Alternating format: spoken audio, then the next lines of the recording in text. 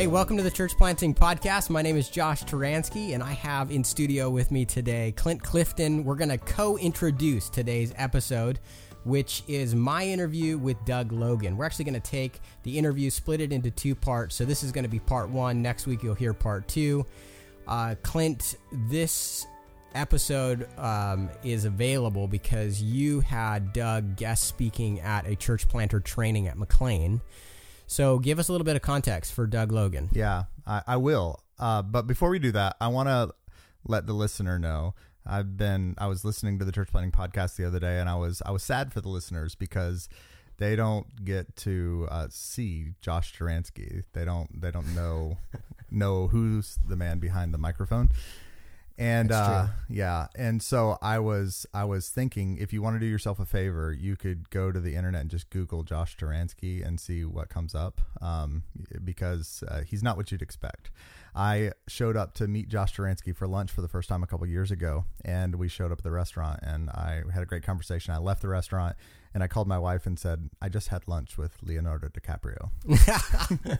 He looks just like Leonardo DiCaprio. And you might be thinking of the Revenant version of Leonardo DiCaprio. Don't do that. No, not yet, because you're definitely the Titanic version of Leonardo DiCaprio. Yeah. So anyway, just wanted to insert that for the listener who Thanks doesn't for know. Yeah. Back to Doug Logan though. Yeah. Man, Doug we were just talking before we turned on the microphones. We were just talking about the fact that everybody's talking about the urban context, but nobody has much to say about it. You know, I mean, there's no experts out there. Everybody has recognized that in the world of church planting that the cities are important, and we've got, on a philosophical level, some help from like Tim Keller and the like, but practical, on the ground, experienced, theological instruction on urban ministry, there's not a whole lot of places to point to, right? I mean, there's just not a lot of guys that have done it and have a mind to write about it or whatever. So yeah, Doug's unique. It's very true. I think that comes up maybe in this first episode where I talked to him about resources that are out there, and he struggled to name some. Mm-hmm. And even when you listen to Keller's writing to a New York City where you have these working professionals, upwardly mobile, and Doug is talking about, when he talks about the urban context, he's talking about the block, right? He's talking about the hood, right? Which is a completely different paradigm to go into. And we're recording this right now in Baltimore. We're sitting in downtown Baltimore right now, in the city you work in, and man, the guys that are making any progress in a context like this, Baltimore is a tough city, and the guys who are making any progress, they don't have any time or even mind to write, think. They can barely keep their head above water with the work they're doing. The difficulty level's high, the danger's high, the expense is crushing them. The sustainability is not in plain sight anywhere in the future. So the difficulties of making disciples, not even thinking about multiplying churches, but making disciples in a church, are stacked on top of each other in the urban context. Yeah. Dahadi Lewis has a good book, something about wolves. Yeah, Among Wolves. Great discipleship book when you're serving in an urban context. But yeah, this is a great content. We had a lot of fun together interviewing. He is one of the livest wires I've ever worked with. Yeah. He's just, I mean, he always is having fun, and he's always saying something that's halfway controversial, and I just love being around him for that reason. He's a guy who intensely loves Jesus. He intensely loves his family. That comes out in almost every conversation you have with him, and he intensely loves his city and his local community and the place he is. He's transitioned into a role where he's trying to help practitioners now rather than being one himself, but he's still deeply embedded in an urban church in Richmond, Virginia right now. And man, I just have tons of respect for Doug. Yeah, amen. All right, well, here's part one in this two-part series. Okay, Doug Logan. Doug Logan's in the house. You're the author of a book called On the Block. You are the pastor of Epiphany Church in Camden. Fill in the gaps. Tell us a little bit more about yourself. What's native to you? Where were you born? Man, I was raised, ruined, and resurrected in the state of New Jersey. So I was born in Paterson, New Jersey, which is North Jersey, close to Manhattan. And by God's grace, planted back in 2011 in Camden, New Jersey, which is right almost touching Philadelphia. So top side of the state, bottom side of the state there. Yeah, man, I served, planted Epiphany Camden there. I was planted by Epiphany Philly, which is led by Dr. Eric Mason, and I was dual sent by Epiphany Philly and 10th Presbyterian Church in Philly. What's distinctive about Epiphany churches? Man, I think what's distinctive about us is we believe deeply in engaging the cracks and crevices of the often unreached inner cities, and we're crazy enough to go into those places, those dangerous places, and just believe God can do something. That's not to say we're more special than a guy that goes to the suburbs, but often what's neglected are those inner cities. And God has just graced us with some weird missiology and his grace to get there and see many people come to know Jesus. So a big deal for us is conversions as one of our core values. So we are going hard to see people meet Jesus. We're not just trying to get people to come to us because we're a cool church. We really want people in the city that hate God to meet him, know him, and love him. And so we go hard in evangelism. My book, of course, reflects that we are on the block. We're not a church just in the building. We're in the building too, but we're on the block as well. Yeah. So let's go back to being in Paterson. You were raised in an urban context. Absolutely. So did you have a front yard? I did. So North Jersey is different than like different hoods around New Jersey. When I think about Newark, New Jersey, like that's where my dad grew up. Like he had no front yard. Paterson, we had a little something. When I go to my bros in Trenton, they ain't had nothing. They just got the stoop touching the sidewalk, just straight sidewalk stoop into the door. Right. Now I had a front yard. I had to cut it and rake it. Nice, nice, and shovel it. So what teams did you root for? Growing up, I was a hardcore. First, I'll go stages. Eastside High School is where my whole family went, so I rooted for everything Eastside High. Their basketball, their football. They're in Paterson. Second, I was a big Syracuse Orangeman fan because I was a Big East guy. Third, I was, I'd say about 4 to 12 Jets, and then about 12 to about 14 Giants, and then Tampa Bay Bucks from 14 till today. Nice. The Bucks. Sorry, man. We won a Super Bowl in our lifetime. That's right. There you go. Okay. So what kind of sneakers did you want to have when you were 10? When I was 10, I wanted Pro Keds. Nice. The blue ones particularly. And there's a pair of sneakers I grew up, 2 pair I loved. There's a company called Spurs. I love Spurs, and I loved just Chucks. I love Chuck Taylors. Yeah, absolutely. So now you're a family man. Yes. You're married. You have kids. Yes. What are how many kids do you have? I have 3 kids. Been married 23, 24 years now. I always get that number wrong because I'm old. But yeah, man. So my youngest is 21. My oldest is 31, and I have 3 grandkids. Wow. And how long were you at Epiphany Camden? I was there from 2011 till 2018. And so tell the story of kind of what that plant looked like.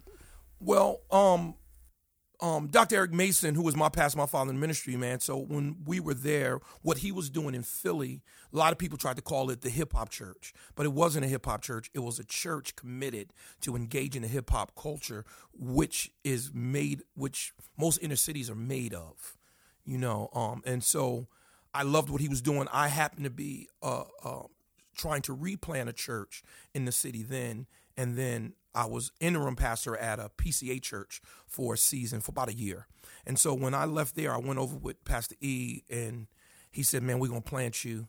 Where you thinking? And I thought a neighborhood called Germantown, which was very diverse. I'm an interracial marriage, so we thought, man, God could use us to go to one of the most diverse neighborhoods in Philly at the time, which was Mount Airy, Germantown. 2 neighborhoods, actually, but right on that cusp. And then I remember Phil Ryken, pastor of 10th Presbyterian Church at the time, said, I don't believe God's calling you to Germantown. I believe God's calling you to Camden. So I was like, Phil, you take your little pretty self over to Camden. And so I tell that story, and people always laugh. But yeah, so Phil did that. I went back and I told Pastor E that I felt that Dr. Ryken had said that, and he says, I believe the same thing. I says, y'all been talking. And so he said, no, I ain't talked to him. You're crazy. So yeah, so they both believe. So about 2 days later, me and my wife drove over to Camden to prove to them that God hadn't called us there. And my wife just wept and wept and wept. And I remember her statement was very profound. On the way back to the bridge, I pulled over, she was crying. And she says, Doug, it's like the devil pulled up here, whipped out a vacuum, and sucked the hope out of this city and out of these people. We got to get a church here. I said, we're going to pray that somebody comes and plants a church here. And then I drove back across the bridge back to Philly where I lived. And then if you know me, I go to bed at like 8 p.m. So it was like 10 o'clock. Lord was stirring in me. So I went back over to Camden around 10, and I too broke down in tears and felt the same thing she felt. And we went. So going to Camden, our whole idea was to take the gospel to the inner cities in a way that was church planting, not a soup kitchen, not a youth ministry, not a bunch of parachurch ideas, hoping that someday a church would form out of there. I saw all those models, and I'm not mad at the guys who did them. I just believe I'm a great commissional dude. Like, I'm taking that gospel to the block. If I'm lifted up, I will draw all men unto me. I believe that the city of Camden and inner cities in general need churches, not just parachurch stuff. And so often guys do the parachurch trying to lay primer of love to hopefully then lay the paint of the gospel. I'm saying Home Depot's got primer and paint in the same can now. So I wanted to go I wanted to use parachurch stuff as a part of my, the evangelization of the city. As I would become indigenized into the city along with our core group. But overall, we wanted to plant a church. And we believe planting a church was taking the gospel and seeing people hear it, embrace it, believe it, be baptized. And we just wanted to grow a church that way through conversion. Yeah. And so we went to do that. And so that took on a different strategy because a lot of the models in the inner city were, youth groups getting started, homeless shelters, having services there. We just didn't want to do that. So we supported youth stuff there. We supported homeless shelters, but we wanted to plant a church. So we went in to do that. And by God's grace, man, uniquely, 3 families moved in to that city. One who took over for me, Pastor Ernest Grant. The other one, Pastor Trevor Chin, who was the executive pastor at Epiphany, Baltimore. And we all moved into the city almost on the same block. And we just began to engage the city, sharing the gospel, having cookouts, inviting people over. And we watched people get saved. And that was the goal. The goal was to build through conversion and through attraction. So we wanted people to join too. We weren't saying we don't want believers to join. We wanted them to come too. Sure. But we still wanted to go hard for the lost. And by God's grace, our church was almost like 45% conversion. Wow. Yeah. Man, that's great. So when Philip Ryken and Eric Mason talked to you about this idea of going to Camden, were you already in the mindset of planting a church or just generally called to pastor? No, I was in the mindset of planting. I was in the residency. Okay. So I had started the residency in 2009, like January of 2009. And so this was about, that summer, because I've been talking Germantown. Right. I had a Germantown proposal. Wow. Oh, so you were down the road a bit. Yeah, because the residency was 2 years, so I was 6 months in, and then I got up to speak, and and so. Wow, that's wild. And so it shifted hard that day. How would your wife describe you? She would say that I'm crazy. As she would say, hype and hyper. And she wouldn't say hype. She would say hyper. You too hyper. Calm down. Relax. Just chill. Watch TV. Relax. Stop moving around so much. She would say I make her laugh. Yeah. And how old were your kids when you went to plant this church in Camden? Oh gosh, man, you about to make me do math, and I can't even have my phone. Were they teenagers? Were they little? Gosh, so 2011. So my youngest is 21, my middle is 22, my oldest is 31. 31 was stayed in Jersey when I moved to Philly at his grandma's. So I guess we're backtracking 9 years from 21. So they were young teens. Yep.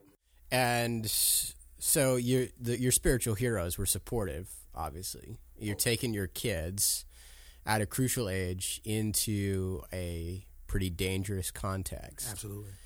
And probably when you kind of left and went to conferences, people are asking you, what do your kids think? How did you answer that question? Well, I pastored and fathered for several years with I think wrongly. I did not take opinions well. I didn't listen well. And my wife challenged me very strongly around 2006, 2007 about that. And she just pushed on me, rebuked me, and she came short of smacking me by God's grace, man. And that was a wake-up call for me. So I began to realize that I had been a bully. I had been in the name of I'm the priest of this house and all of that ridiculous stuff. And it was ridiculous. And I repented, man, and wept. And I repented to them particularly. I remember I called the family meeting, and I just confessed my sins to them. And they was like, cool, let's roll. Nice. And so I just told them, man, we're going to Camden. This is what we're going to do. What are some deal breakers and some deal makers for you? And so my kids just told me, man, they just wanted their own rooms. They still wanted to go to Philmont Christian Academy in Philly, which is like an hour from Camden. I says, we're not doing that. Wow. And so they were happy to be back closer to their grandma back in Jersey. And so, yeah, man, so I talked with my wife. My wife just... she had very simple requests that I made sure I clicked on all those cylinders. Yeah. And, and I just stayed in conversations with those regular meetings all along the way to make sure that they weren't just saying yes to shut me up, to make me happy, but I wanted their yes to be a real yes, and I wanted their pushback to be a real pushback. So we continued the journey of those open family meetings where they could rebuke me and challenge me. Second thing I put in place to help my sons was I had them discipled by other people, not me. Because if I make you take out the trash and put you on punishment for bad grades and then preach to you and disciple you, when do you get to complain about me? And so I set them up with men in the church who I love and trusted, and those men discipled, and they had full clearance. They weren't running and telling me, right, those kids' business. But when the kids complained about me and they needed to talk to their discipler and say, my dad, was getting on my nerves, would you talk to him? They would. And I really respected that. And I think my relationship with my boys has grown immensely through that time. That was a critical time in my life. I could have went a different way, and I could probably not be sitting here if not for that rebuke of my wife. I could probably be church disciplined for just being a jerk. And but man, thank God for a rebuke of a wife. Thank God for the grace and the gentle kindness of the Holy Spirit to move to conviction. And thank God for some forgiven sons. Yeah. So that's the kind of, we'll get more into church planting and what you did in Camden, but you don't there anymore. You're in Richmond, Virginia. So what is your role currently? Currently, I serve at Remnant Church. Pastor Brian Laughlin is the lead pastor there. Laughlin, I always say his name wrong. My good friend, good bro. And I serve as the pastor for church planting there. I also am the co-director of Church in Hard Places, which is the urban ministry arm reaching the urban poor through Acts 29 Network. And I serve as director of diversity for Acts 29 as well. Interesting. So is Acts 29 as a network trying to be more diverse? Absolutely. I mean, diversity is booby-trapped into the Great Commission. However, networks can be formed in and around people and personalities, which Acts 29 and many networks are. And so we just wanted to make sure that we were intentional because we did miss that in the front stages. How does that work? Is Acts 29 saying, hey, we're like too white, and so we need to Well, I don't want to say we're too white. We are too white, but I don't want to say too white because that would make white intrinsically bad or something. Mm-hmm. I want to say that we're not, because white's not. Ask my wife. And I want to say that we were not looking like Great Commissional dudes. If the Great Commission is all nations, all ethne, if it's everybody, we weren't doing that. And we didn't have a concentration or intentionality or an aggression to that area. You had a few urban guys in Acts 29, and we were loved, appreciated, supported, and in leadership. Yet, we didn't have an intentional, aggressive movement towards making sure that we are getting to the cracks and crevices in the block, in the hard places across the globe. And so an opportunity came where that conversation happened with me and Steve Timmis, and he says, Doug, one of our collaboratives and one of our values that Matt Chandler came up with as he came in was to be a radically diverse, and radically diverse required this all nations. We had to define what all nations meant, what the Great Commission means, what Acts 1:8, the Great Witness means. And it meant not just cool white churches. And we're happy that those churches are planted, people getting saved, people are coming to Christ. But we didn't want to stop there. We wanted this thing to have the aroma of a Skittles network, not just the red M&M network.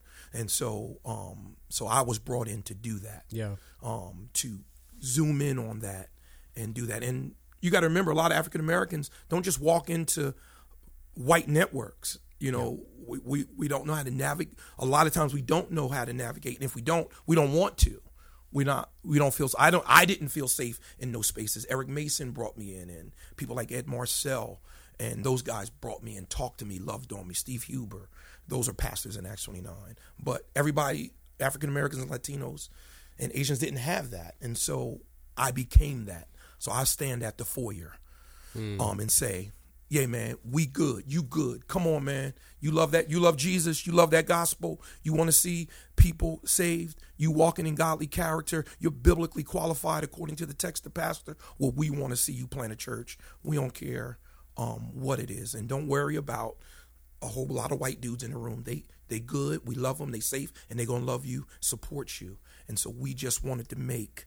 We wanted to go from just Captain Crunch and mix it in with, make some Crunch Berries. Nice. And Captain Crunch. We wanted to mix it up. So help a white guy out here understand what is the tension. So you've got a guy who's a black guy feeling called, or maybe an Asian guy or a Latino guy who feels called to pastor, and he's like standing outside the lobby, and you're there in the lobby. What is he wrestling with? He's wrestling with his cultural background, his church background. Maybe he comes from a non-reformed background, and maybe he comes from a tradition where they wore robes and had choirs. Well, that's completely, not what Acts 29 has been. Those churches have not existed with us, and we're saying, don't let that stuff hinder you. Choirs are not sinful, robes are not sinful. We're not mad at that. We want to talk about this gospel. We want to talk about your theology. We want to talk about your character. We want to talk about your family. 1 Timothy 3 is built around character, not gifting. And it's definitely not built around the culture of robes and identity issues with methodologies of churches. So we want to hear about your character, and we can discuss what ministry looks like, the most effective, the most wise, the most healthy with you, because we're here to help. We're not just like a gang where, you join in and it's whatever. No, we're here to help nurture you, grow you, develop you, and help you with our best practices based on our best failures. Yeah. And so we stand at the door. So now a dude from Church of God in Christ, who normally wouldn't be an Acts 29 guy, who may have come to be reformed and finds himself feeling homeless, but he has an affinity towards Acts 29. He hears, he loves, he listens. Man, we're saying, come on. And then they might say, well, everybody calls me Pastor Diddy. Well, Diddy, man, I'm from such and such church. I don't know if they're going to mess with me. We going to mess with you. Don't worry about that. I ain't scared of your robe. I don't wear no robe, but I ain't scared of your robe. We want to talk about that gospel, that heart, your character, your calling. That's what we want to talk about. And God's been coming on in. And so that's what we've done. So I stand at the door, and we're not going to let culture keep ethnic minorities from being a part of Acts 29. Now, if you're ethnic minority and you're disqualified, that's going to stop you from joining Acts 29. Right. But we're not going to let robes and language block us. No, sir. Yeah. Okay, let's talk a little bit about the block. You have written a book called On the Block, right? Mm-hmm. And then reading through it, you're oftentimes using that word, just on the block. So when you use that word, what paint the picture, maybe for somebody who grew up in the suburbs, they didn't grow up in an urban context, what is that setting? Well, when you think of the block, think about where in the urban setting, in the inner cities like Detroit, like East St. Louis, Illinois, like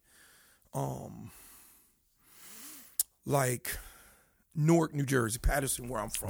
Baltimore, of course. Yep. Wilmington, Delaware, Los Angeles, Crenshaw, where I was just at a few months ago. Like those high concentration of ethnic minorities, diversity, poverty, violence, drugs is the general reality of the urban poor. And of that urban poor, people in those centers aren't screaming they're urban poor. They don't call it the hood. They call it home. And so life happens on the block. The physical reality of the block is the city block. But the block goes beyond that. In the hood, it takes a life unto itself. Yeah. The block is where the kids are in the fire hydrant playing because we have stand-up swimming pools that squirt at you on the block. The block is where there's drugs being sold on this corner, and they have enough respect to put it away when the preacher walked by. That's the block. The block is where basketball happens. The block is where fights happen. The block is where young ladies play jump rope. The block is where love happens, respect happens, unity happens, violence happens. It's the action, the activity of the urban people, the urban dwellers in there. It's not the physical place per se, but it is the action and activity. It's where, there's a slogan in one neighborhood in Camden called Parkside. And it says Parkside, where Camden happens. And so the block is where life happens. Yeah. It's where life happens in the inner city. Hey, are you a pastor that wants to lead your church to reproduce? Well, I've got something for you. It's called Church Planting Thresholds. Church Planting Thresholds is a simple, step-by-step, gospel-centered guide that will help you guide someone from your congregation to lead a church planting team out somewhere else. Many pastors tell me that they don't have the expertise, they don't have the money, they don't have the resources they need to start a new church. Well, I don't think that's true. The only resource you need to start a new church is a ready leader. So even if your church is very small and you don't have a lot of resources at your disposal, if you can disciple a man to lead a team of people out from your church to start another new church, then you have all that you need to reproduce. Church Planting Thresholds will help you do it. Church Planting Thresholds is available in English and in Spanish. It's even available as an audiobook. You can find it at Amazon or on audible.com.